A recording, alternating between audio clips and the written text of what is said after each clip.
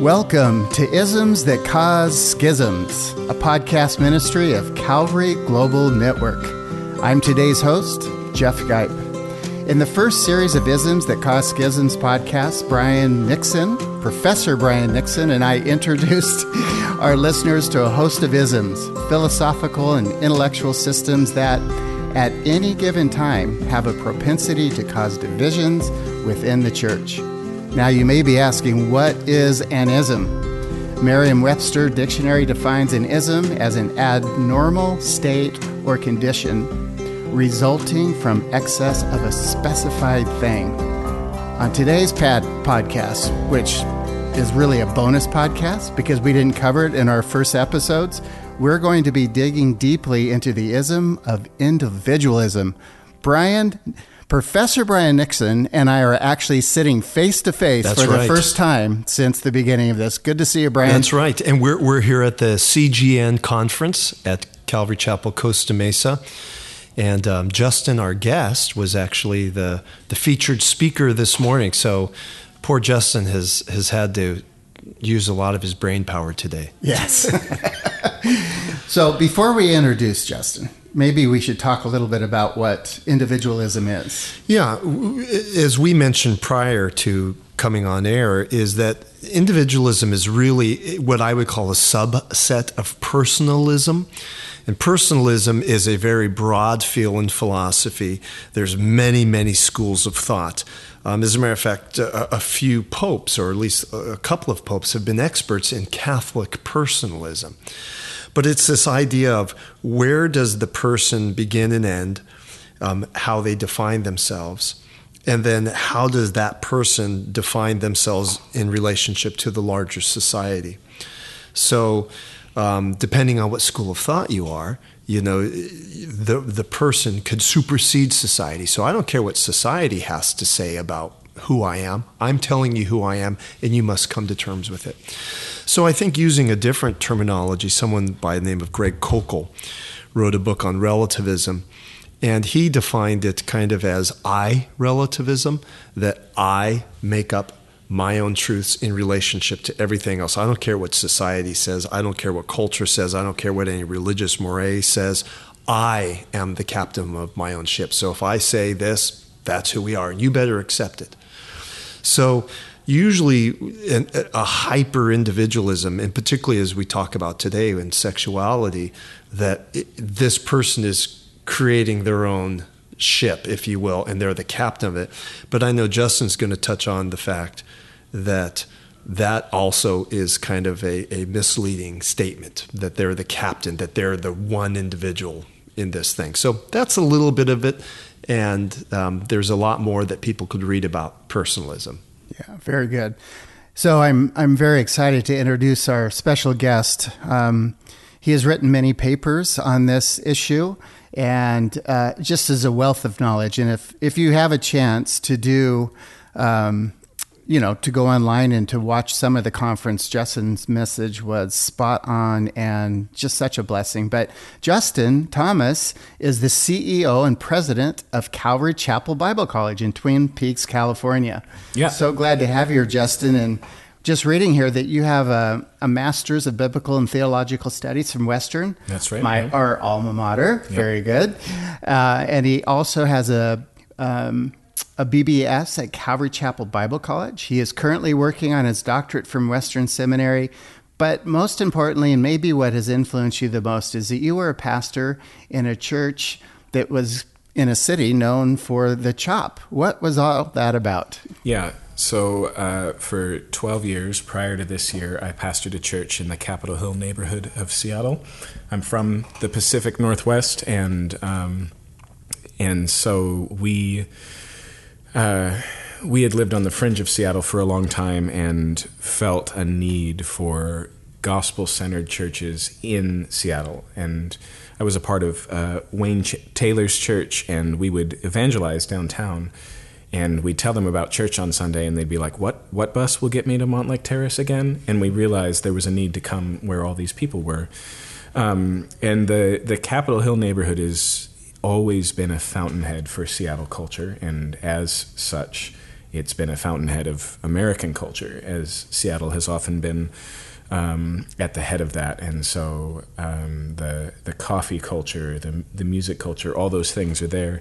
And Capitol Hill is also, it's also where the gay community came in, like they've done in many other neighborhoods, and took a neglected and worn out neighborhood and created this center of culture. And so our church was in the dead center of the neighborhood, a block from Broadway. I've heard, our famous Seattle musicians play on top of the Dick's Burgers from my house across the park, right next to Pike and Pine, as Seattle as it gets. And during 2020, in the midst of what we all faced with COVID, due to some continuous daily protesting in Seattle just down the street, which is not unusual. Most protests in Seattle either begin or end in Capitol Hill.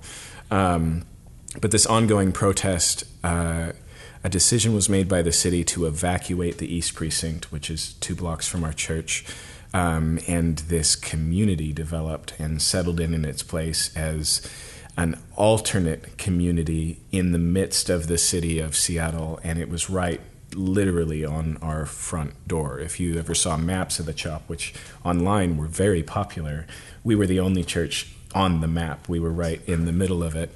And it was a weird juxtaposition because we were in a time where we weren't permitted to have service on Sundays, which in Seattle really only lasted for about a month. But simultaneous to that, we were at our church taking care of literally thousands of people who were living in the park without any form of basic public services like public restrooms, providing water, quiet spaces, conversations, in the midst of what was just an incredibly unique and wild time. Like, I might be the only post-2000 pastor who's ever provided sanctuary in an American city from an angry mob, where we just had to say, no, this is a place of peace, and we are neither defending this person, nor are we going to join your mob of justice. That's not what we're here for. So it was a wild time, and also an amazing opportunity that put us in conversation with so many people to talk about Jesus and why we were there when we weren't part of the protest, nor were we protesting the protest. And then one day, 6 months later, from June to December, the CHOP continued. It just blew away, and we never saw those people again. So it's incredible. So I was blessed to spend time with Justin and his family a couple weekends ago, where he was married to a beautiful woman named Brittany, and you have 4 kids? 5. 5 kids. There were so many I couldn't count. And I learned, even though you don't fit the description, the Taylors make a pretty good jambalaya. Thomases, but yes. Oh boy, yes, the Thomases. Thank you. See, we got to know each other really well. Yeah, you were just concerned about the jambalaya, Jeff. That's right. Brian knows me well enough to know that when I'm talking about food, that's usually shuts off the brain to all over things. So I'm just glad we made the list. Yeah. You did. So Brian, what should we ask Justin first? Well, I think one of the things that, particularly for our listeners who understand this in a hyper sense with personalism or individualism, is in sexual identity. And I think if someone turns on the news, opens up the newspaper, gets on some chat room, that's going to be one of the descriptors, be it they use terminology such as woke or liberal or progressive or whatever the terminology being used. The point and emphasis is that this person, this individual, is self-creating who they are, and usually thinking that they were born a different person and they're just morphing into the person that they were meant to become. So I think probably the first question, Justin, I would ask you is, since you've written about this and have had some papers on it, how would you, first of all, define this sexual revolution? And then secondly, just maybe give us some insight as to how you were dealing with it, not only in your academic papers, but just practically, with people. Yeah. Well, if we can just zoom out for a second, I think before we can talk about this issue in the context of sexuality, we have to recognize how influential it is on a broader level, and it's something that I've thought about for a long time, and especially as I've talked with people who are concerned about this nation that has a Christian heritage and where it's going, is we should probably own then our own children. Even if they're bastard children, there's a correlation between American history and the American present. And because Christians had a formative role in that, we have a significant responsibility in where we are as well. And so recognizing maybe at the broad or the pop cultural level that we all have individualistic sensibilities, that it's part of being a modern American, and the idea of being self-sustaining, the idea of being a self-made man, these are modern American mindsets that we find in our Christian thinking just as often as we find in the thinking that is external to it. And so first owning that that's the water we swim in, and having the self-criticism to say, where are these things impacting my view of self, my view of God, my view of my neighbor, is also really important. But there's no escaping the fact that the exhibit A of this right now has to do with our culture's views on sexuality in particular. And I think, it's helpful here to consider Carl Trueman's work, The Rise and Triumph of the Modern Self, which is exactly about this idea that the sexual revolution is based on a deeper revolution that's actually 100 years in, and this is just the frosting on the cupcake of an idea that we've embraced. Yeah, I like what you did. You, first of all, particularly for Americans, and now obviously I think 18 countries are listening to this podcast, but for Americans, individualism is part of, as you said, the water we swim in. It's part of our culture. We want to be a culture of individuals. So I think that's important, particularly for Americans. But I think probably other countries would see sort of maybe an individualistic, maybe in the more modern context, that is one of their reigning characteristics as well. But secondly, that point was really good. Maybe tell our listeners who he is, and so they're a little familiar. Yeah. So Carl Trueman is a Christian thinker who's written a handful of books, but what he's doing in Rise and Triumph and some of his other works right now is he's basically a philosophical historian. He's giving the genealogy of the way we think today and tracing it through history from the main thinkers who have influenced this. And some of the ones in The Rise and Triumph of the Modern Self are known and regularly talked about entities.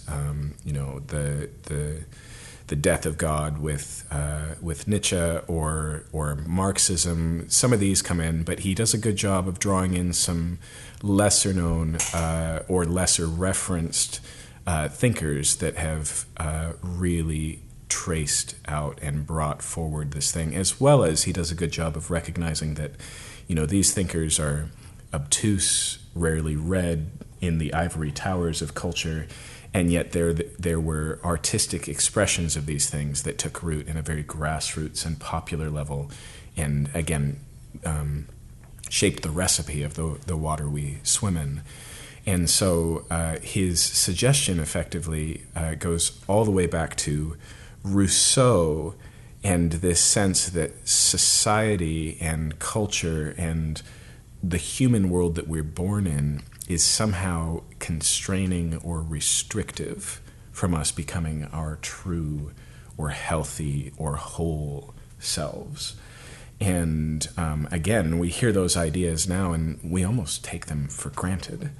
But there was a time, of course, where your destiny in your career, who you marry, where you live, was all very socially derived, contextually derived, assumed by your birth and time and place, which again, I think we have a hard time even registering as a possibility, let alone it makes us a little sick to our stomach. Like there can't be a good and healthy life there. That's how deep these ideas go. So individualism, as we're defining it, is not only culturally significant, aka American or Western, but philosophically significant. It really goes back into history. So let me share a quick story, and then we'll talk about maybe a hyper-individualistic thing, transgenderism and what have you. But right after you spoke this morning, a pastor approached me, and I told him what our podcast was about. And he said, I've got a story about that. He goes, a family member literally disappeared for 5 years. We didn't hear from this person. And come back 5 years later, this individual's now a woman, and they started off as a man, and now they're a woman. And, have a whole new identity, have a whole new individual understanding of who they are, and then want other people who didn't journey with them to treat them as they now see themselves. Regardless of that person's confused or flabbergasted or had no idea, they just show up literally as a different person, new name, new identity, everything. So my question, Justin, would be, how should we approach this as Christians? And because this is not going away. It's probably going to increase before it settles down. But how, in your research and some of your papers, how have you handled this topic? Yeah. There's probably a few boards to the platform that we need to lay down. And one of them is recognizing that talking about issues of identity is not as simple as biology. And that's neither for nor against either side. Those factors are a part of our self-determinations, a part of how we view ourselves. But there's always some sort of a lens or a framework through which we interpret the natural. And so we need to be careful here of assuming that because somebody has drastically changed their view of self, that there aren't natural, physical, biological factors. In the same way that societies can bring to bear pressure on an individual that will affirm some things and deny others, those also are a component, and in different times and places play out different ways. And so that being said, what I think is defining here and important is the plasticity of identity, and especially the self-determination, the factor that the final arbiter of my sense of self is me. And then so we've got that interpretive lens, the plasticity, and then the final one is a sense that is not socially or biologically derived, but internally, where the true self, where the real identity lives. And so this is ultimately a form of expression of who you really are.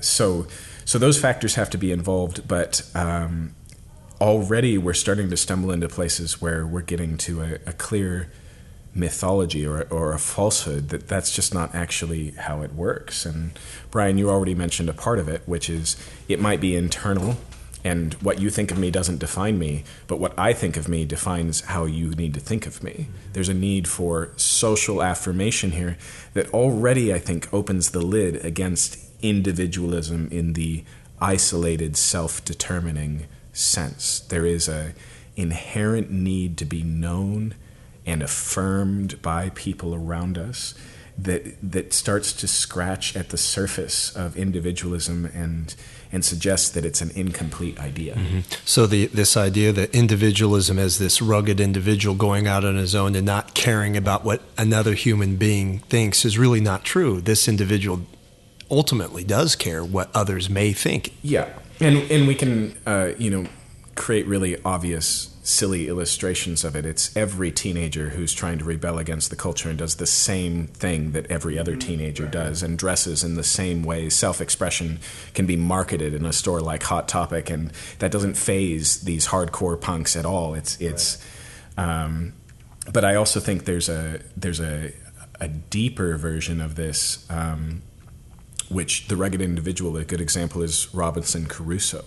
Like, we hold up these heroes who survived great things, but they are formed by the society they were raised in. And Robinson Crusoe is a very different story if you just drop a baby on a beach.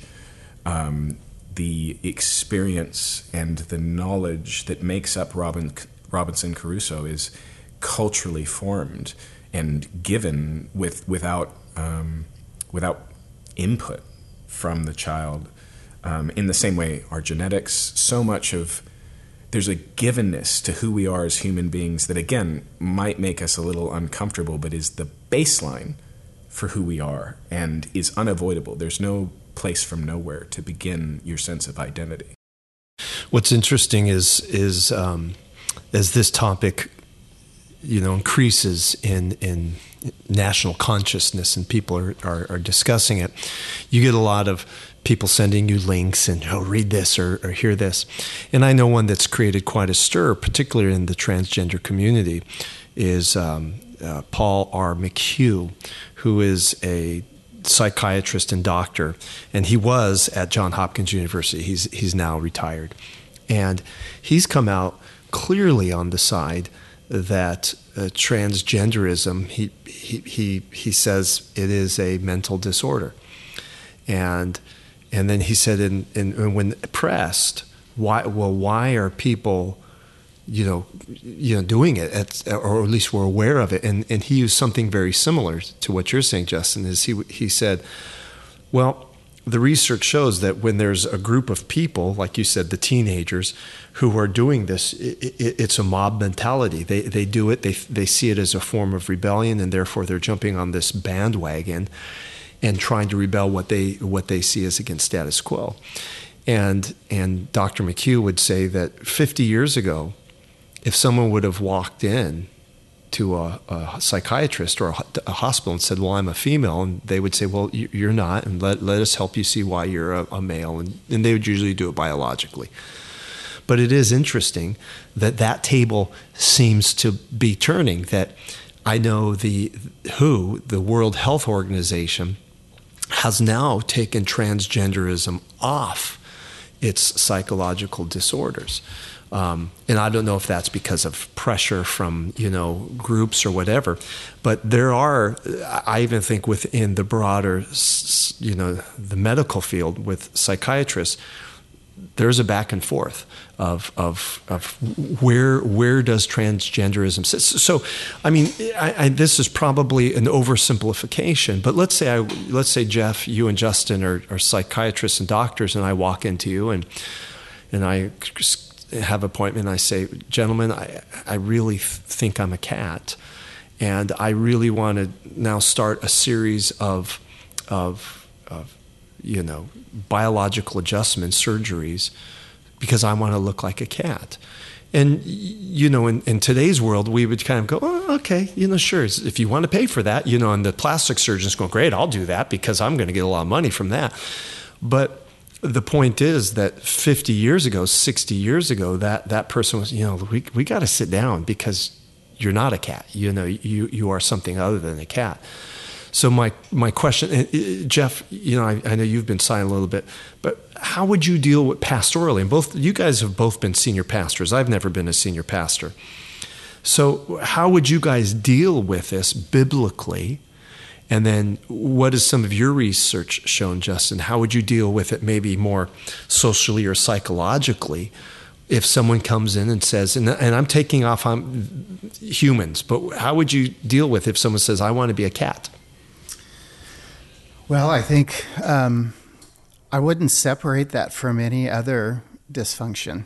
We're all sinners. We've all fallen short of the glory of God, and we all have propensity to things that are different than what other people have. So as a pastor, and I can only answer it on that level, I would simply love them, and I would care for them, and I would try to reason with them by using God's word and just defining how special we are. We're created in God's image and his likeness, because ultimately all of this is an image problem. We don't realize that we are image bearers of the creator of the heavens and the earth. And I think that when people come to that reality and that understanding, those things kind of fall away. Sinful man may have a propensity for adultery, for so many different levels, homosexuality or alcoholism or drugs, and all of these things, all they are ways and means of separating us from being in the presence of God. So encouraging someone that's going through these kind of difficulties of, hey, if you're in the presence of God, God will do that work in and through them. Now, let me ask a follow-up question. This comes from a reality that a church, not our church in New Mexico, but a church that is down the street, there was someone who went through the sex change. He was a male, and then he went through the sex change, and he's now female, at least biologically or physiologically. DNA, he's still a male. How would you as a pastor deal with someone in that case who now wants to be in the church, they want to be part of it, they have went through it, maybe there's even some remorse, and I heard that this particular person had some remorse, that, boy, I did all of that, I spent lots of money, it was psychologically very difficult for me, but here I am. How do you deal with that? I would probably pass that one on to Justin. Justin, I mean, I don't know that my answer would change. I think it might be the same, but I am very interested in how you might deal with that. Yeah, I think, there's a couple of, again, I'm a very careful communicator, especially on these issues, and so I think there's some things to keep in mind. One is, Brian, I have no doubt that there's a cultural edge and an overdiagnosis, and there's money in it, so it's being promoted. All of that stuff is wreaking havoc on people. But I also think the science points pretty significantly to actual diagnosable conditions that are a part of this conversation. And usually we use the language of gender dysphoria, which is an internal psychological discomfort with the lack of overlap between your self-sense and your physiology. That's right. That's exactly right. And even there in that phenomenon, which has been studied quite a lot, there are some uncomfortable truths for all sides. So, for example, the trans community likes to downplay as trash science one of the largest studies done on youth who had this experience and were followed to adulthood, because about 80% of them effectively grew out of it. This was something they went through during puberty, during all the changes of their body in adulthood, no longer aligned. And the trans community doesn't like that because they're trying to create paths of access for teenagers right where they are, and any deferral of that is to keep them in pain and oppress them from who they really are. However, 100% of those 80% that desisted identify as homosexual.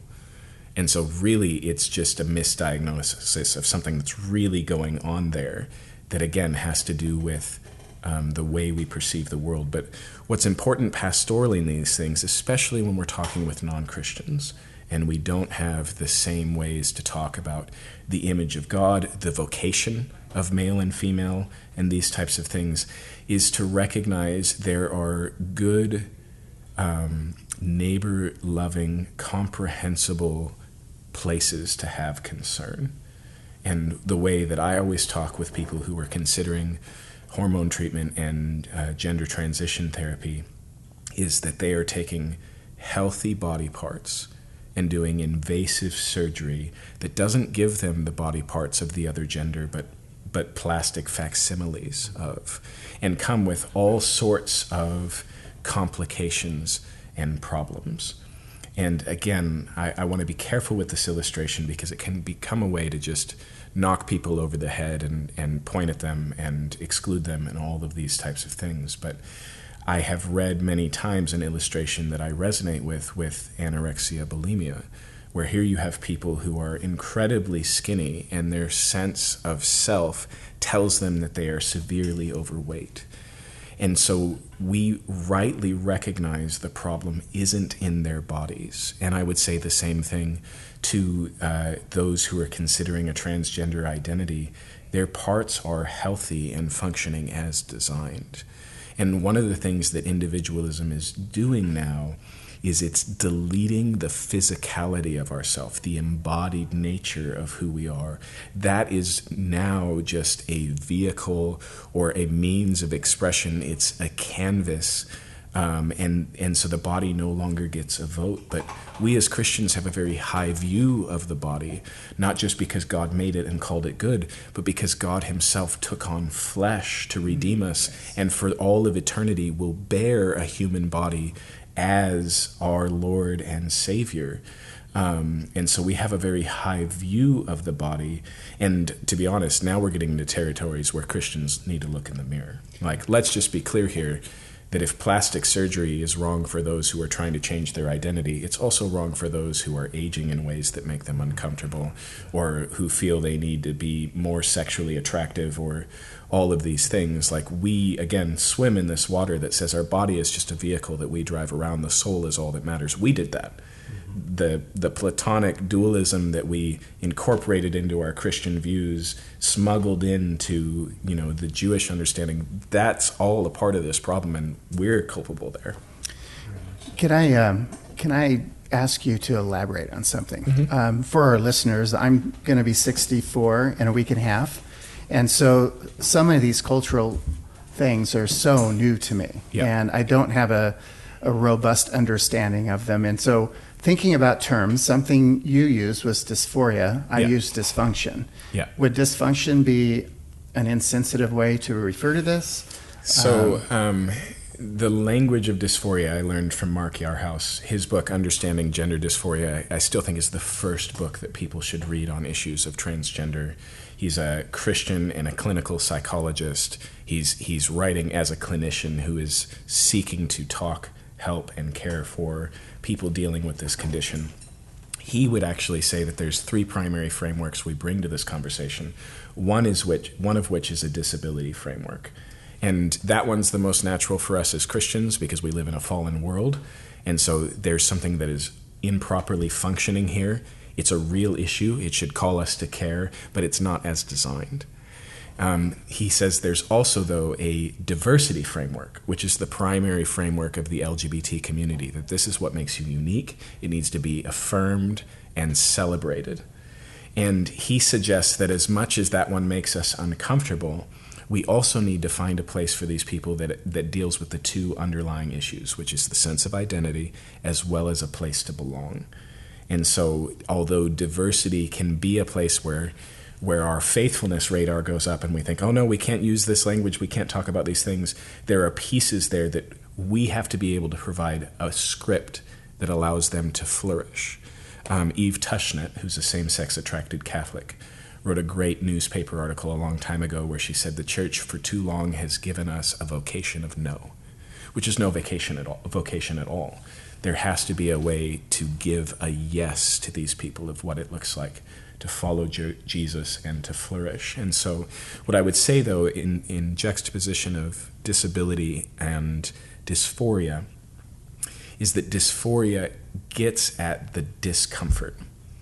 You can be disabled and come to terms with it. In fact, lots of people who deal with disabilities come to a place where, yes, this is a factor of my life. It's not defining. I don't draw my identity from it. And there's also benefits, positives here that I'm uncomfortable calling a disability. And there's need to bring that into the conversation. But dysphoria gets at that discomfort. And as Christians, we should care about that discomfort. On issues of sexuality, too often the church denies the reality of experience because it doesn't fit in our boxes.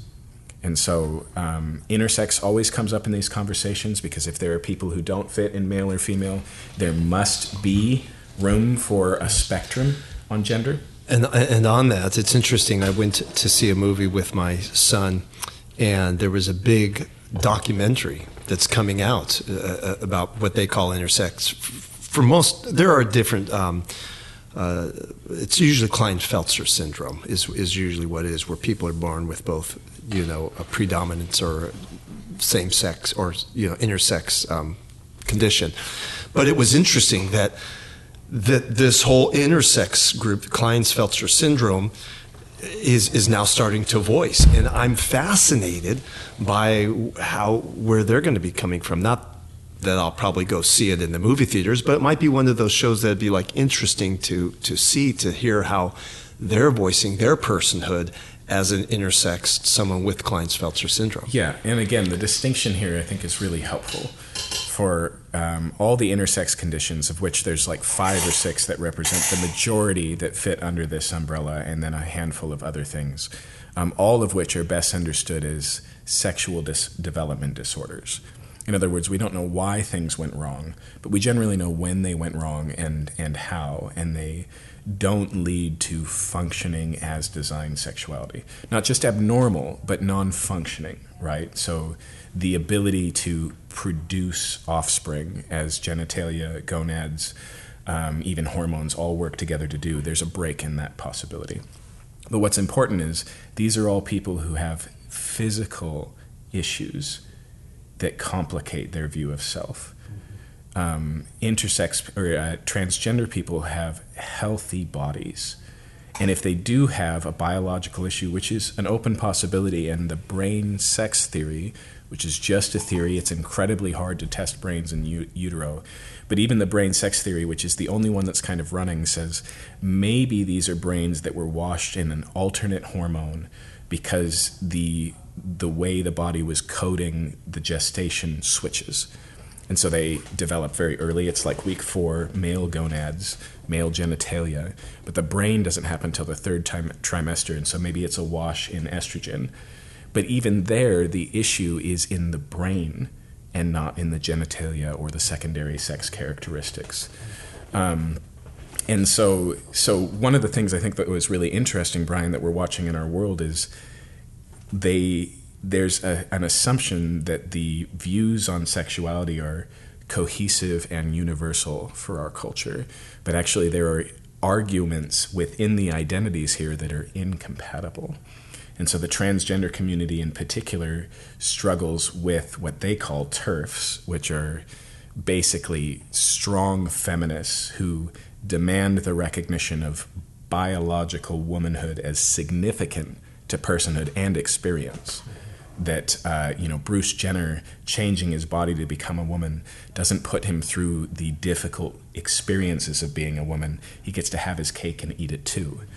But normally we would put that radical feminism and transgender or gays and lesbians all together. They even do it in their own acronym, but it doesn't actually work. There's incompatibilities in their sense of self, and that's one of the major problems with individualism, is it makes community have diminishing returns and leads to isolation, which again is a problem for us as Christians because it's not good for human beings to be alone. Yeah, and you brought up an interesting point, and you're spot on, Justin, that in the news you'll hear athletes who, Martina Navratilova, right, the tennis player, she's come out strongly against transgender males, females performing in sports, right. Competing, and she's a lesbian, and obviously a very pronounced, well-known name within the worldwide tennis. So you bring up a good point, because the community, the divergence of opinion within what we like to clump LBGTQ, we just clump everything in one big group, I guess, for convenience sake. But really, there's a lot of divergence of opinions and understanding of not only their own physiology, but how they relate to other people within this grouping that they've been put within. Yeah, I think that's right, and it's hard for me to imagine that that's going to resolve itself. Again, what we're talking about here is inherently fragmentation. And so it really only leads in one direction.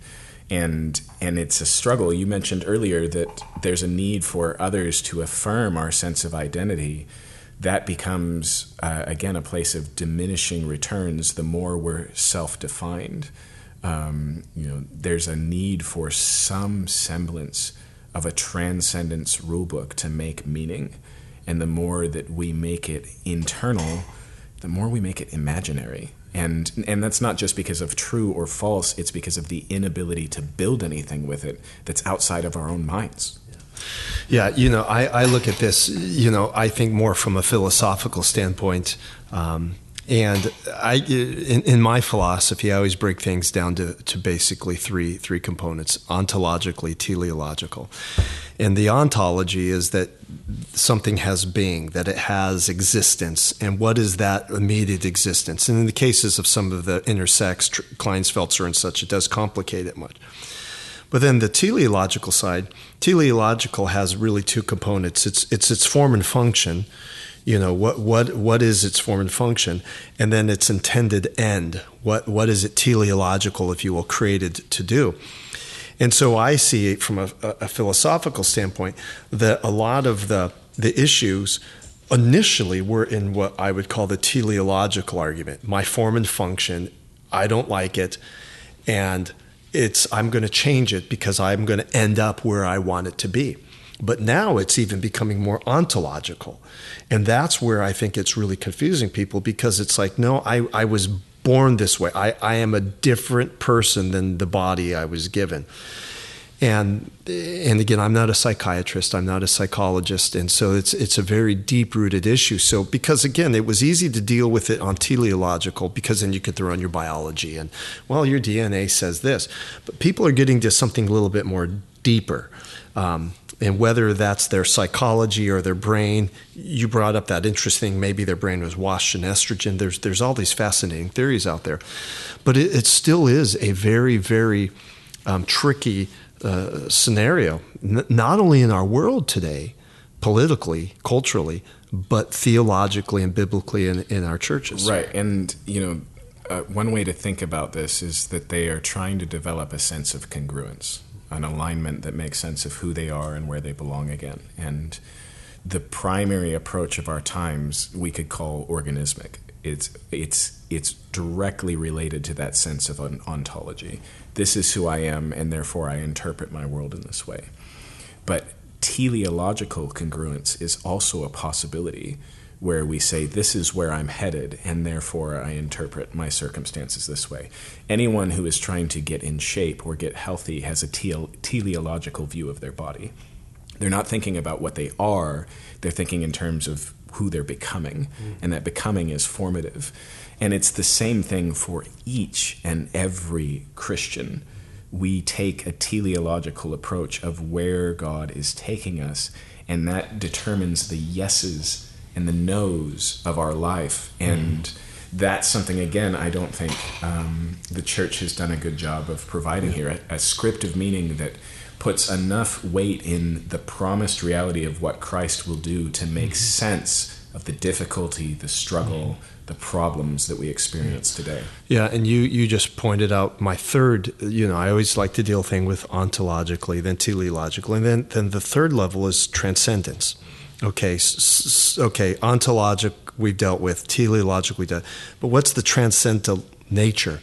Where at this point now, where are you going and what have you done? And of course, as Christians, that transcendent moment is, we would say, you can, in whatever condition, whatever state you're in, be it you're intersex, you've went through a series of operations, you are now a new sex, that that situation is you could become a new creation. You could become born again, by the Spirit of God. And that's kind of what you were coming back to, Jeff, getting back to the spiritual heart of how we could minister to these people. Yeah, this conversation is so compelling. What I'm realizing is I have so much more to learn. And I'm very concerned that maybe the church, maybe pastors directly, are not spending the time to learn these things. And with that in mind, if you're alive, you can see that this ism has caused schisms in the church, right? And so, Justin, we don't have a bunch of time left. So I kind of think we should probably wrap it up as like, how can we improve as the church, as the body of Christ, in dealing with these issues? Yeah. And not only that, Justin, could you, if they're made available, some of the papers you've written, how would people get hold of you, or do you have a website? Right. That type of thing. So in the moment, the most accessible way to learn about these things, the best resource I have is is a collection of lectures, 10 in length, that deal with the Christian view of sexuality from beginning to end. In fact, I don't really get to the issues until the second half. It takes 5 2-hour lectures just to walk through the moral logic and the theological significance of the Christian view of sex before we start talking about, okay, what about those who find themselves on the outside of these issues? But if there's a way for your podcast to provide a link, I can provide a link to that. That is the easiest way. And then, Lord willing, by not this coming fall, but the following, my sexual ethics class for Calvary Chapel Bible College will be available in high-quality video lecture online. It'll be the best version of this resource I've ever produced. And so before you answer the question I asked, I think right now is a really good time to our listeners to understand that Justin is the president of Calvary Chapel Bible College, and I'm unashamedly going to say, if you are listening to this and you have a young person that you're thinking should go to a Bible college, really consider Calvary Chapel Bible College. And Justin, this is the type of thing you really hope to communicate. Yeah, absolutely. And we're trying to even design our education, which really is for traditional students. We live up in the San Bernardino Mountains. It's not available to everyone, but even our sexual ethics class we offer as a block. If somebody wants to just fly in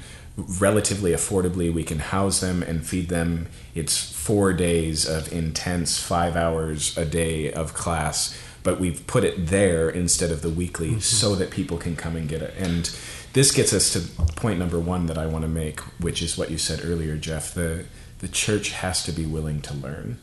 I think sometimes this is driven by fear, and sometimes it's driven by pride, but there's a tendency to assume we already know the answer before we've even listened to the question. And I generally refer to it as a fundamentalist instinct, and doctrinally, I'm a fundamentalist through and through. But the fundamentalist instinct says, effectively, we reject the questions of our time, and we get nervous about people who deal in them because that is a progressive way. Progressives are very good at hearing the questions, and then they go literally anywhere but the scriptures for answers. And we really need to complete the circle there. We need to take the questions we're dealing with today and go back to the scriptures as students and not as Bible thumpers, to learn and to listen, recognizing that the church is great at getting it wrong, and God is faithful to knock down our house of cards. And so the humility to learn internally in the scriptures and externally from experts. That doesn't mean that we swallow everything the medical or the psychological or the cultural consensus says, but we still need to understand the views of our world and, like the book of Proverbs, recognize that the fear of God is the beginning of all wisdom, but the observational world we live in is also one of the ways God communicates to us. And so learning, I would suggest, is the first place to go. And then the second thing is just treating people like image bearers who, like us, live in a fallen world and fallen bodies and need a Savior is such an important place to start. And then that's where we start. And then as we move through, we need to do so with the pastoral wisdom that recognizes that sin makes messes.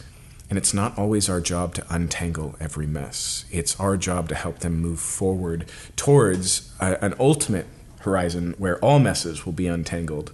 But, I always think of Jacob in the book of Genesis. He shows up in Bethel. Let's imagine he walks into the local church at Bethel and he says, hey, I grew up in a Christian family.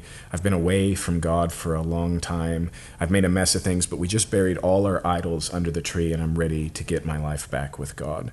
And the pastor says, okay, great. And he goes, all right, let me introduce you to my wife, my other wife, my 2 concubines, and my 12 kids.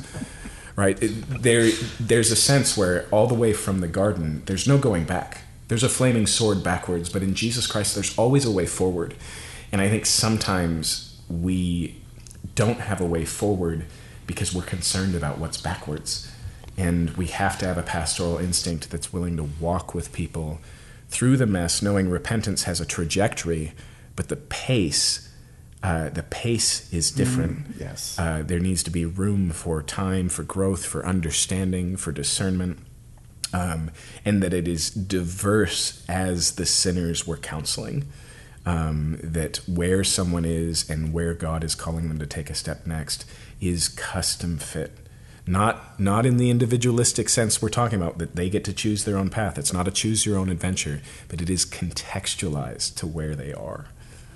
That's really good. So good, so good. And I know we're wrapping up here, Jeff, but I really would encourage our listeners to seek out Justin's series, because this issue's not going away. This issue's not going away, and dealing with it biblically and humanely and Christianly, I think, is going to be very important for the church. Yeah, we'll be sure and have the website in our show notes for you guys. So by the time you're listening, you will see them. Won't be difficult at all. I guess the last question, Justin, that we would like to ask you is, how can we, the listeners, Brian and myself, be praying for you and your family in this new venture that you have set up in Twin Peaks on the Bible College? Oh, yeah. I think what is primary in our minds right now is discerning what it is that God wants to do now. And this is Calvary Chapel as a whole. We have this great legacy of what God has done, and we all admittedly want to see him do it again.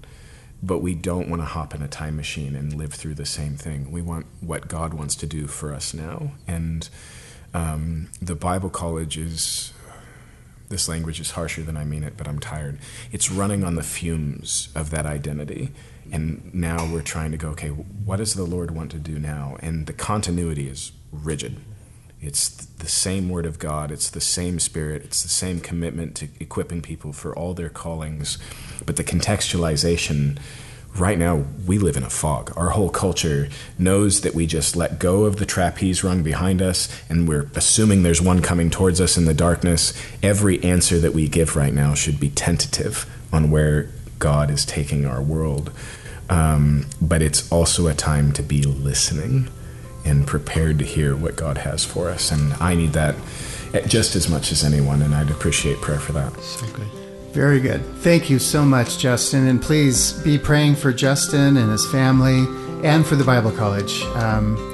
It's something that we're all so passionate about. Every one of us have a very close connection to the Bible College and have throughout the year. So on behalf of Calvary Global Network and Professor Brian Nixon and myself, thank you for listening, and continue to listen. There will be other episodes coming out soon, and we just appreciate your prayers. Thank you, and God bless you.